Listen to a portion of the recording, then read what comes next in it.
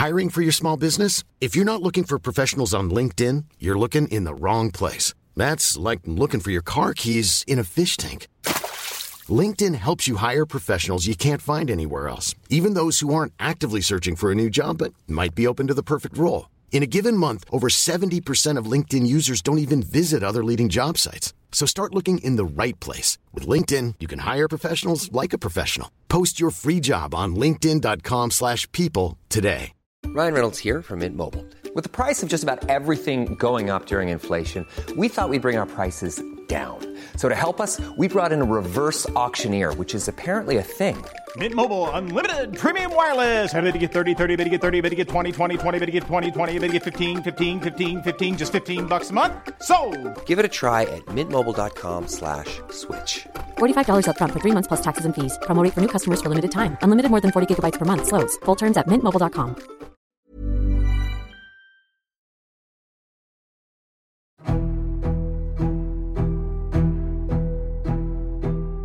On Wednesday afternoon, in a crowded committee room in the heart of Westminster, a group of MPs from across the political spectrum gathered for what turned out to be a 3-hour grilling of Boris Johnson. Order, order. This is a public evidence session of the House of Commons Committee of Privileges. More than a year after the Partygate scandal broke, the committee wasn't trying to establish if the rules had been broken.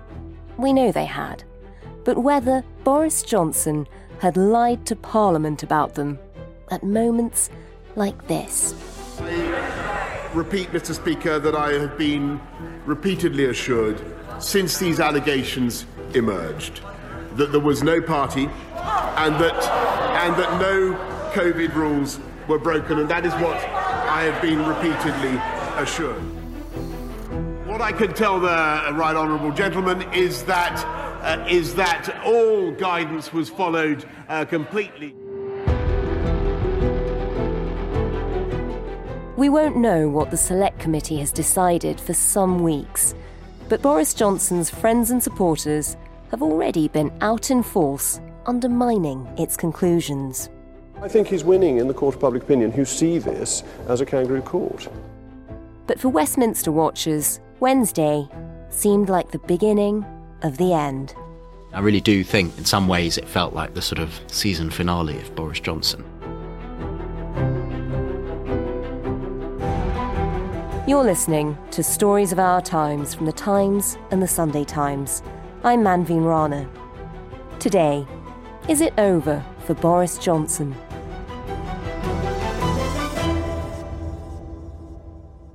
My name is Henry Zeffman and I am Associate Political Editor of The Times. Henry, it's been quite a week in Westminster. Take us back to Wednesday afternoon, where the world seemed to be watching. Everyone was gathered for the Privileges Committee hearing, long awaited, where Boris Johnson was finally going to have to answer questions about Partygate. Before he did, as the process began, we watched him swearing an oath on the Bible. Read out the terms of the oath. Yes, I swear by Almighty God that the evidence I shall give for this committee shall be the truth, the whole truth, and nothing but the truth. So help me God. Thank you very much. That felt quite new. We haven't seen that in many select committees in Parliament. Is that unusual? It's extremely unusual. I've watched a lot of select committees in my job, most of them a lot more boring than the Privileges Committee one with Boris Johnson, I must say. I've never seen a witness required to swear the oath before. It does happen, but really infrequently.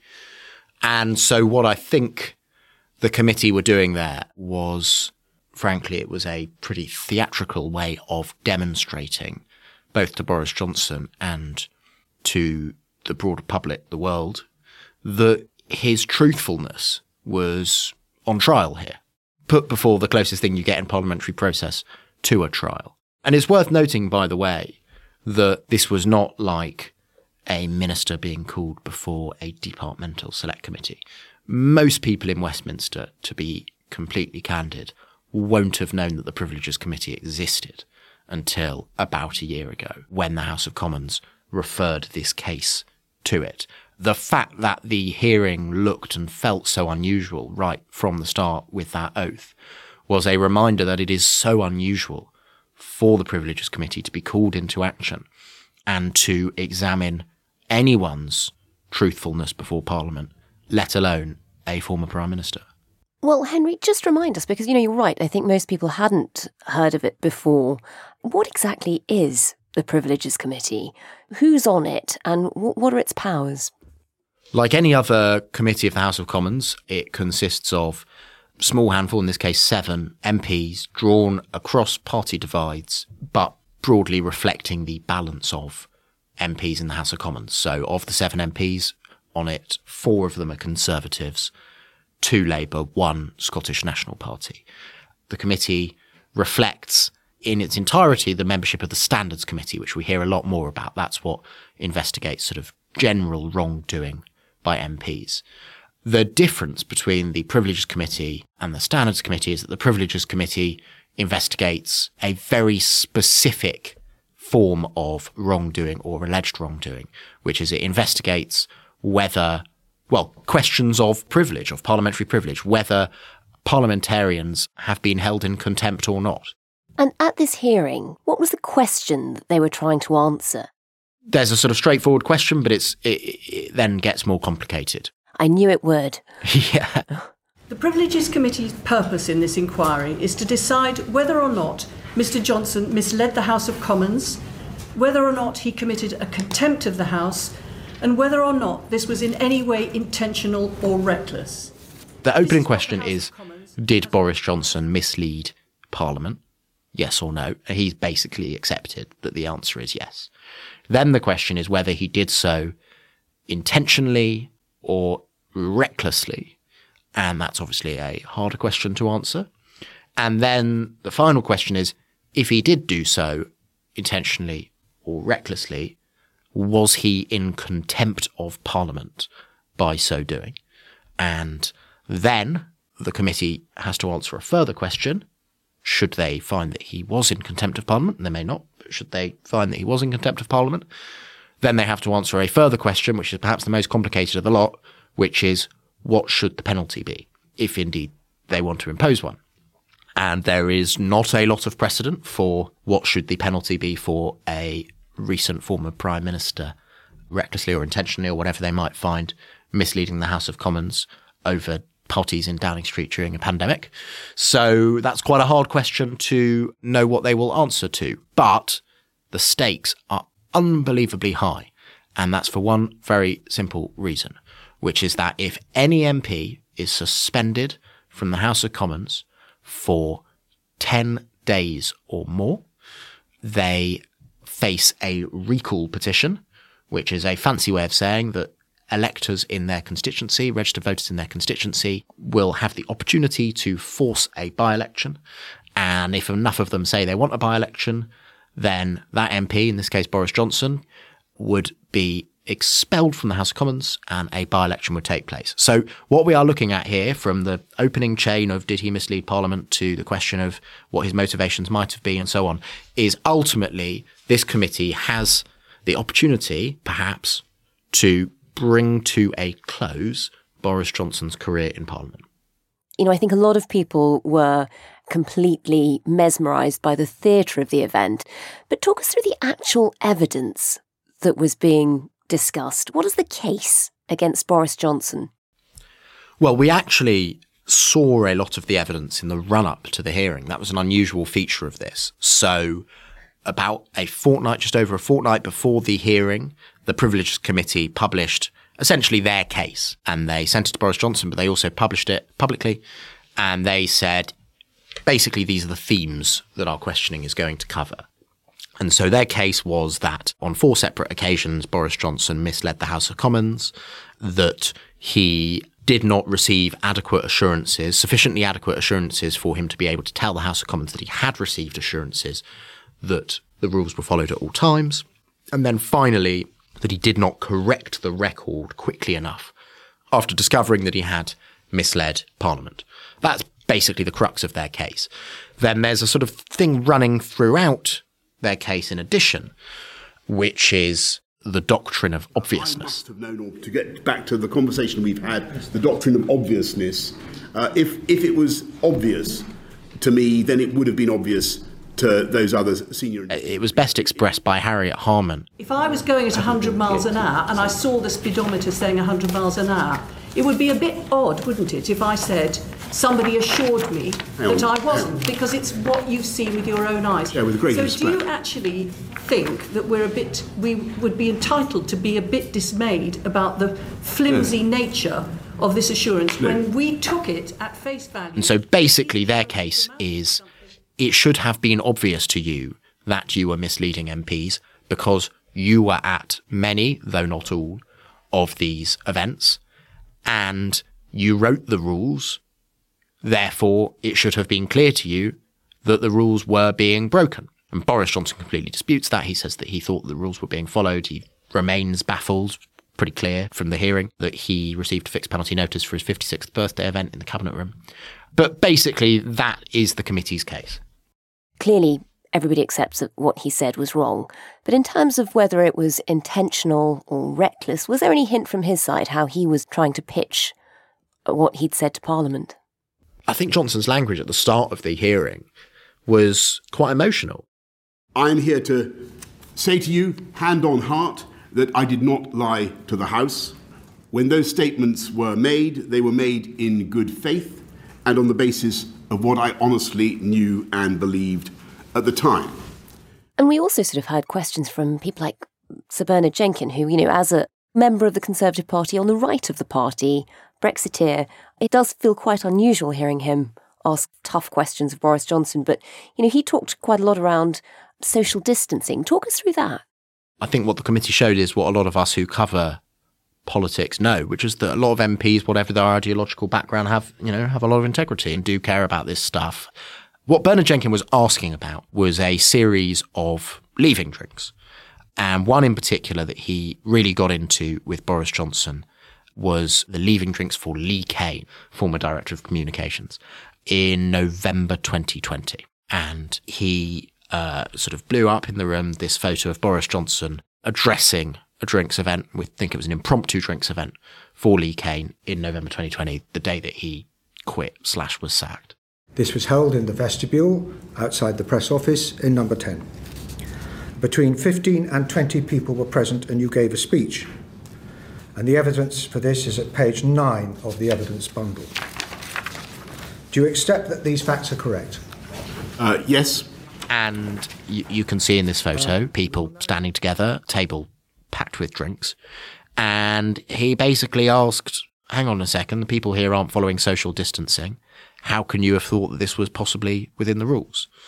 And Boris Johnson, I think, really struggled in that section. He had a few different arguments, visibly none of which persuaded the committee. So first he said the social distancing rules were just that you needed to follow, or the social distancing guidelines, I should say, for workplaces were just that they ought to be followed where possible. Then he said, well, look, there were loads of mitigations in place. We had loads of tests and there were screens and barriers. And, at which point Bernard Jenkins said, well, hang on a second, where are the screens in this photo? Boris Johnson said, oh, well, they're in the room next door, which I don't think really worked.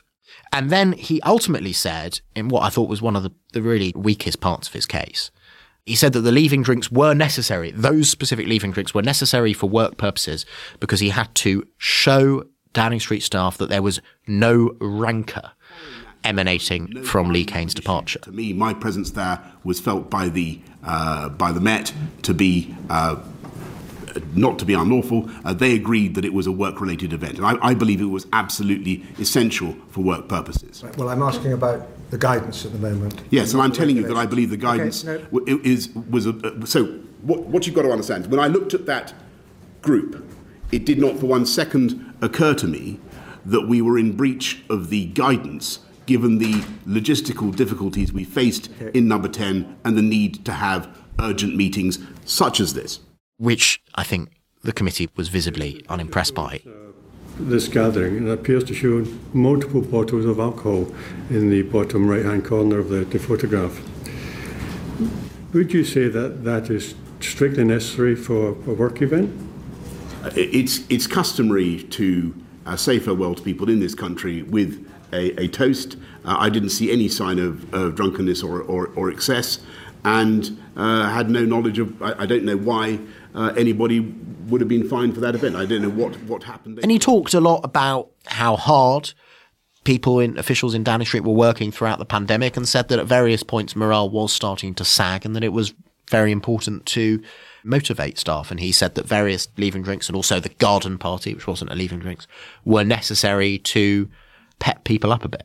I will believe till the day I die that it was my job to thank staff for what they had done, especially during a crisis like COVID, which kept coming back, which seemed to have no end, and when people's morale did, I'm afraid, begin to sink. But never mind. Bernard Jenkin then asked him whether, at the Downing Street podium at one of those daily press conferences, whether if someone had called up and said, I run a business, I would like to hold leaving drinks during the pandemic, would you have said yes? Boris Johnson claimed that he would have said basically yes. And I just don't think that washed with the committee, or indeed with anyone who recalls those press conferences and the kinds of advice that was dispensed from the podium. Yeah. And wasn't that also the night there was a party in the prime ministerial flat upstairs to effectively celebrate his leaving? Yes. I mean, allegedly, though the committee didn't really get into that. And in fact, they didn't get into that at all, just as Sue Gray didn't and the Metropolitan Police didn't. I think that one we're going to have to wait for memoirs, if anything, to find out what happened. Sorry, the answer is... He later on became really visibly exasperated. He said to Bernard Jenkin at one point that his line of questioning was absolute nonsense. Nobody raised with me or had any concern before I stood up on December the 1st about those events. You did not ask. I asked. I did say, this is complete nonsense. I mean, complete nonsense. I asked the relevant people. They were senior people. They'd been working very hard.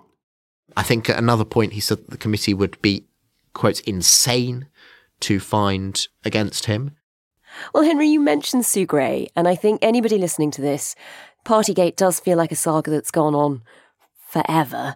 But, you know, we all remember that there was a huge investigation by Sue Gray, civil servant, seemed to be independent, but we now know she is going to work for Keir Starmer, but you always had the reputation of being fearlessly independent when she carried out this investigation.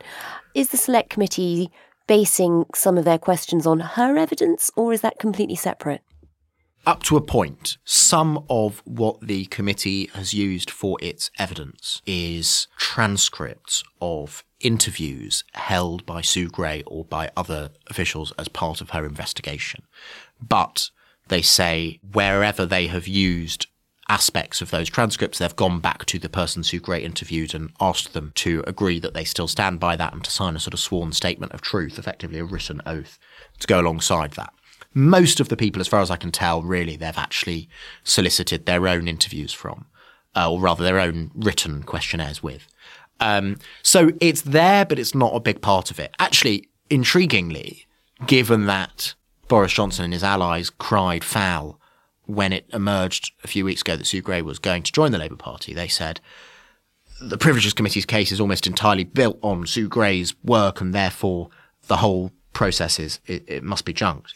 Yeah, actually, Boris Johnson's case relies in large part on, or in decent part, on things that Sue Gray has said, not just on her transcripts, but also on her findings. You know, Boris Johnson often, or said in his written submission, you know, various events were found by Sue Gray not to have broken the rules.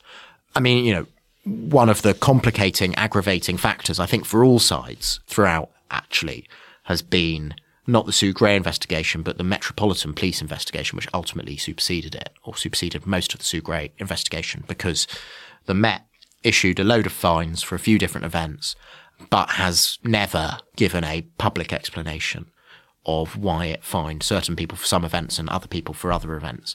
And given ultimately they are the ones who have decided whether events broke rules, it would be really helpful to have their interpretation, but we're never going to get that.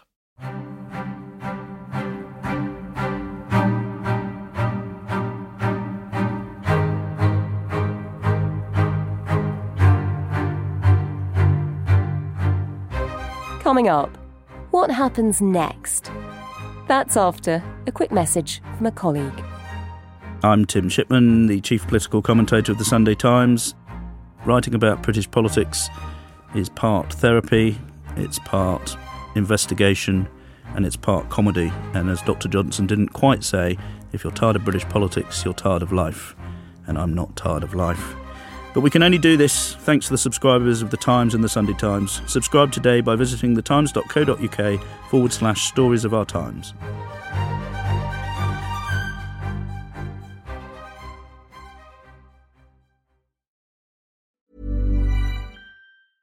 Hiring for your small business? If you're not looking for professionals on LinkedIn, you're looking in the wrong place. That's like looking for your car keys in a fish tank. LinkedIn helps you hire professionals you can't find anywhere else, even those who aren't actively searching for a new job but might be open to the perfect role. In a given month, over 70% of LinkedIn users don't even visit other leading job sites. So start looking in the right place. With LinkedIn, you can hire professionals like a professional. Post your free job on linkedin.com/people today. This Mother's Day, celebrate the extraordinary women in your life with a heartfelt gift from Blue Nile. Whether it's for your mom, a mother figure, or yourself as a mom, find that perfect piece to express your love and appreciation. Explore Blue Nile's exquisite pearls and mesmerizing gemstones that she's sure to love. Enjoy fast shipping options like guaranteed free shipping and returns. Make this Mother's Day unforgettable with a piece from Blue Nile. Right now, get up to 50% off at BlueNile.com. That's BlueNile.com. Many of us have those stubborn pounds that seem impossible to lose, no matter how good we eat or how hard we work out. My solution is PlushCare.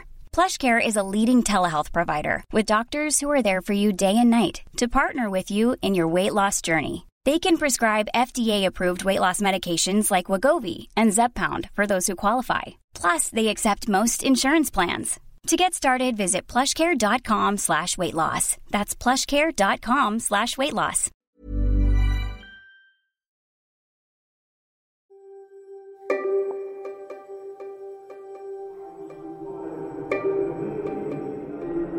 Repeat, Mr. Speaker, that I have been repeatedly assured since these allegations emerged that there was no party and that no COVID rules were broken, and that is what I have been repeatedly assured.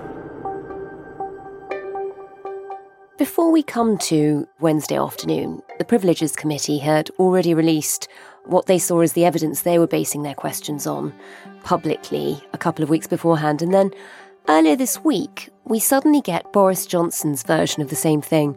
We were told it was sort of an explosive dossier of evidence that would prove he hadn't intentionally misled people. Just talk us through what it actually said. What I was struck by when you stripped back Boris Johnson's evidence was that he basically agrees with the committee about what transpired, but what he disagrees with is about how they should judge him. Ultimately, what his submission boiled down to was, yes, my assurance that I gave to the House of Commons was on the basis of conversation with communications advisors, but he argues, and the committee seems to doubt, that was a perfectly reasonable thing to rely on, given A, he is a senior official, and B, he was present at a particular gathering on December the 18th, 2020. That was at that point uppermost in the sort of party scandal. So the Boris Johnson evidence didn't really change the price of fish much. It was more an opportunity to see the kind of argument he makes about why he wasn't holding Parliament in contempt. The one sort of slight side thing that was interesting was from a written submission from an MP called Sarah Dines, who at the time was Johnson's parliamentary private secretary. And she told the Privileges Committee that actually she had been in a meeting with Boris Johnson, although she couldn't pinpoint the date, where certain senior civil servants actually had agreed with him that they had followed the rules at all times. And, you know, that would be quite significant, but that piece of evidence was slightly weakened, as Bernard Jenkins pointed out in the hearing, by the fact she said she was only 90% well, firstly, she didn't know who it was, and then she said she was 90% sure that one of them was Simon Case, the Cabinet Secretary. Well, separately, Simon Case, Cabinet Secretary, gave evidence to the committee saying that he had never given Boris Johnson any such assurance. So, you know, in some ways that kind of takes you to a moot point. And for the public, seeing the document when it was released, I mean, that basically shows that he was turning to his communications expert, the person who tells him how to spin things, to the media for advice on this, rather than somebody who would know the rules inside out. And he is the man who sets the rules. thought his communications advisor would know them better, which does seem surprising. I mean, he said no, it was not unreasonable for him to rely on a communications advisor because, and I think he's right on this, Jack Doyle was a very senior member of his Downing Street team. Okay, fine, he was a special advisor rather than a civil servant, but that doesn't confer lesser requirements to tell the truth or whatever upon him. Actually, James Slack, his predecessor as Director of Communications, was a civil servant, technically. And crucially, what he was discussing with Jack Doyle was an event on December the 18th, 2020, at which Jack Doyle had been present. So it was not so much, what's the line to take, Jack, as what actually happened, Jack, you were there. And, bear in mind, this is now a year on that they're having this conversation. But where things start to get tricky for Boris Johnson is that was just one event. And there are several other events that MPs thought he was referring to when he said he'd been given repeated assurances that the rules had been followed. And he doesn't seem to have had any equivalent assurance for those events. He was at some of those events. And also he, at some points, suggested that he'd been given assurances that the guidance had been followed. And Jack Doyle is among several people who say they never gave Boris Johnson such an assurance. Oh. I think in so much as you can ever know a politician's mind, let alone Boris Johnson's, he at the very least gave a very convincing performance of someone who genuinely thinks he's done nothing wrong. But then the committee is not here to investigate whether he truly thinks he's done anything wrong. It's to investigate whether he has done anything wrong on the question of contempt of Parliament. And Henry, what are Boris Johnson and his team, his lawyers, and his supporters, in fact, but what are they saying about this committee and about this investigation? I mean, there have been hints of calling it a kangaroo court. Well, various different groups there come with various forms of politeness. I mean, Lord Panic, his main counsel, he has, from his very first submission, attacked the processes that the committee is following and has argued that they would not stand up in a court of law, to which the committee's answer is, this is a parliamentary process, it's not a court of law. But then, yes, Boris Johnson's parliamentary allies are a bit more direct. So Jacob Rees-Mogg has described the committee as a kangaroo court. Nadine Dorries, as soon as the hearing finished, said that the committee should exonerate him. And actually, during the hearing, various of Boris Johnson's allies were sitting there in the room. I wasn't in the hearing, but those who were tell me they were sort of audibly sort of tutting and scoffing at various lines of questioning, which is important because, as I mentioned earlier, this all comes to a vote in the House of Commons eventually. Even if the committee finds against him, I can't see a world in which Boris Johnson, but also lots of Boris Johnson supporters, just accept that verdict. So, I think what we are hearing from them now about the committee is just a taster if it does end up finding against him. And just give us a hint of what some of those criticisms will be. I mean, Harriet Harman herself came in for some finger-pointing. It actually turned out that sometime after Harman had been appointed, that before her appointment, she had tweeted at the point at which Boris Johnson got his fixed penalty notice, she had said, well, hang on, if you accept a fixed penalty notice, that is in the eyes of law an admission of guilt. Is he therefore admitting that he misled Parliament when he said that he hadn't broken any rules? There are some features of this proceeding that are extremely peculiar. I have the utmost respect for you, the Chair, but you've said some things about this matter before reading the evidence, which are plainly and wrongly prejudicial or prejudge the very issue on which you are adjudicating. The thing is, the committee had to be chaired by a Labour MP and a Labour MP of some stature. And it was quite hard to find any Labour MP who hadn't condemned Boris Johnson in some form or other over Downing Street parties. But, look, I mean, you can see why Boris Johnson and supporters nevertheless cry foul.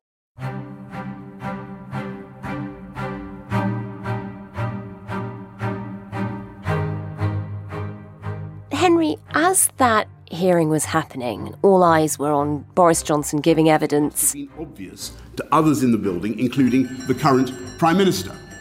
Order, order. We will now suspend the sitting whilst the House of Commons votes, and we will reconvene in 15 minutes. Thank you. Suddenly, there was a division bell, and everybody had to get up and go and vote. MPs were voting on the post-Brexit Northern Ireland bill, Rishi Sunak's new solution for how to solve that thorny problem. Tell us about that and why, as a moment in the middle of all of that theatre, it mattered so much. It mattered, apart from anything else, because, the vexed question of Northern Ireland and Brexit was actually being settled, or at least for now, in that vote.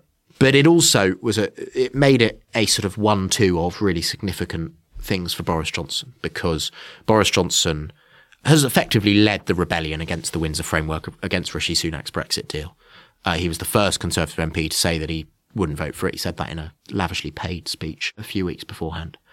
And he went through the division lobby against Rishi Sunak, as did Liz Truss, and they were only joined by about 20 other Conservative MPs, despite the European Research Group turning itself against the deal as well.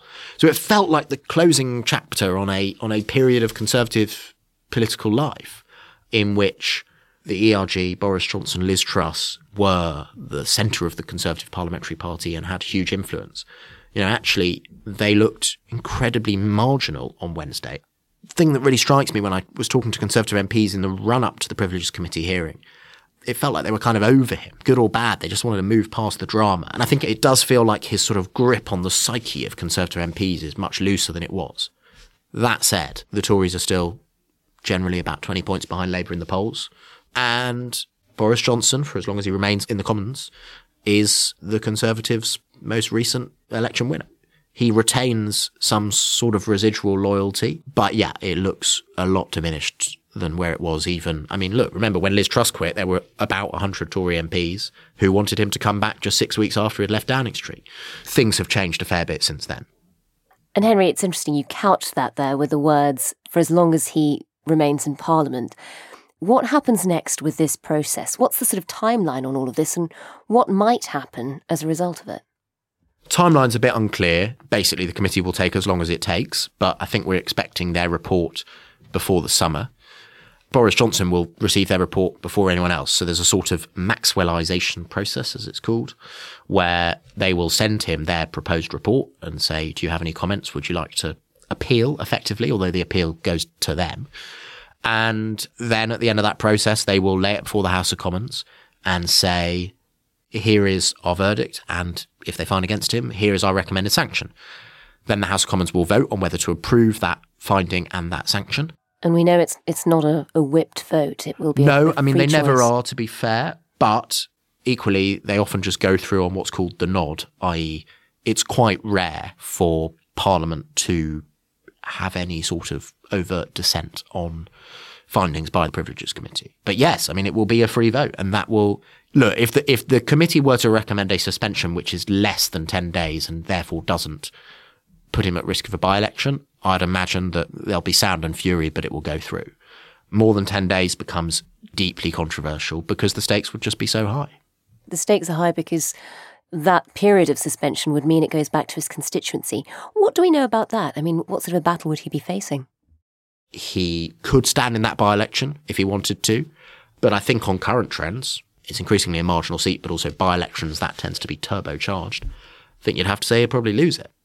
And would that be the end of Boris Johnson in Parliament? I mean, Rishi Sunak in the past has hinted that he wouldn't be offered a safer seat at the next election. Would there be any chance of a comeback? Of course, there's always a chance of a comeback with Boris Johnson. But even Boris Johnson's powers of resurrection might struggle with that scenario.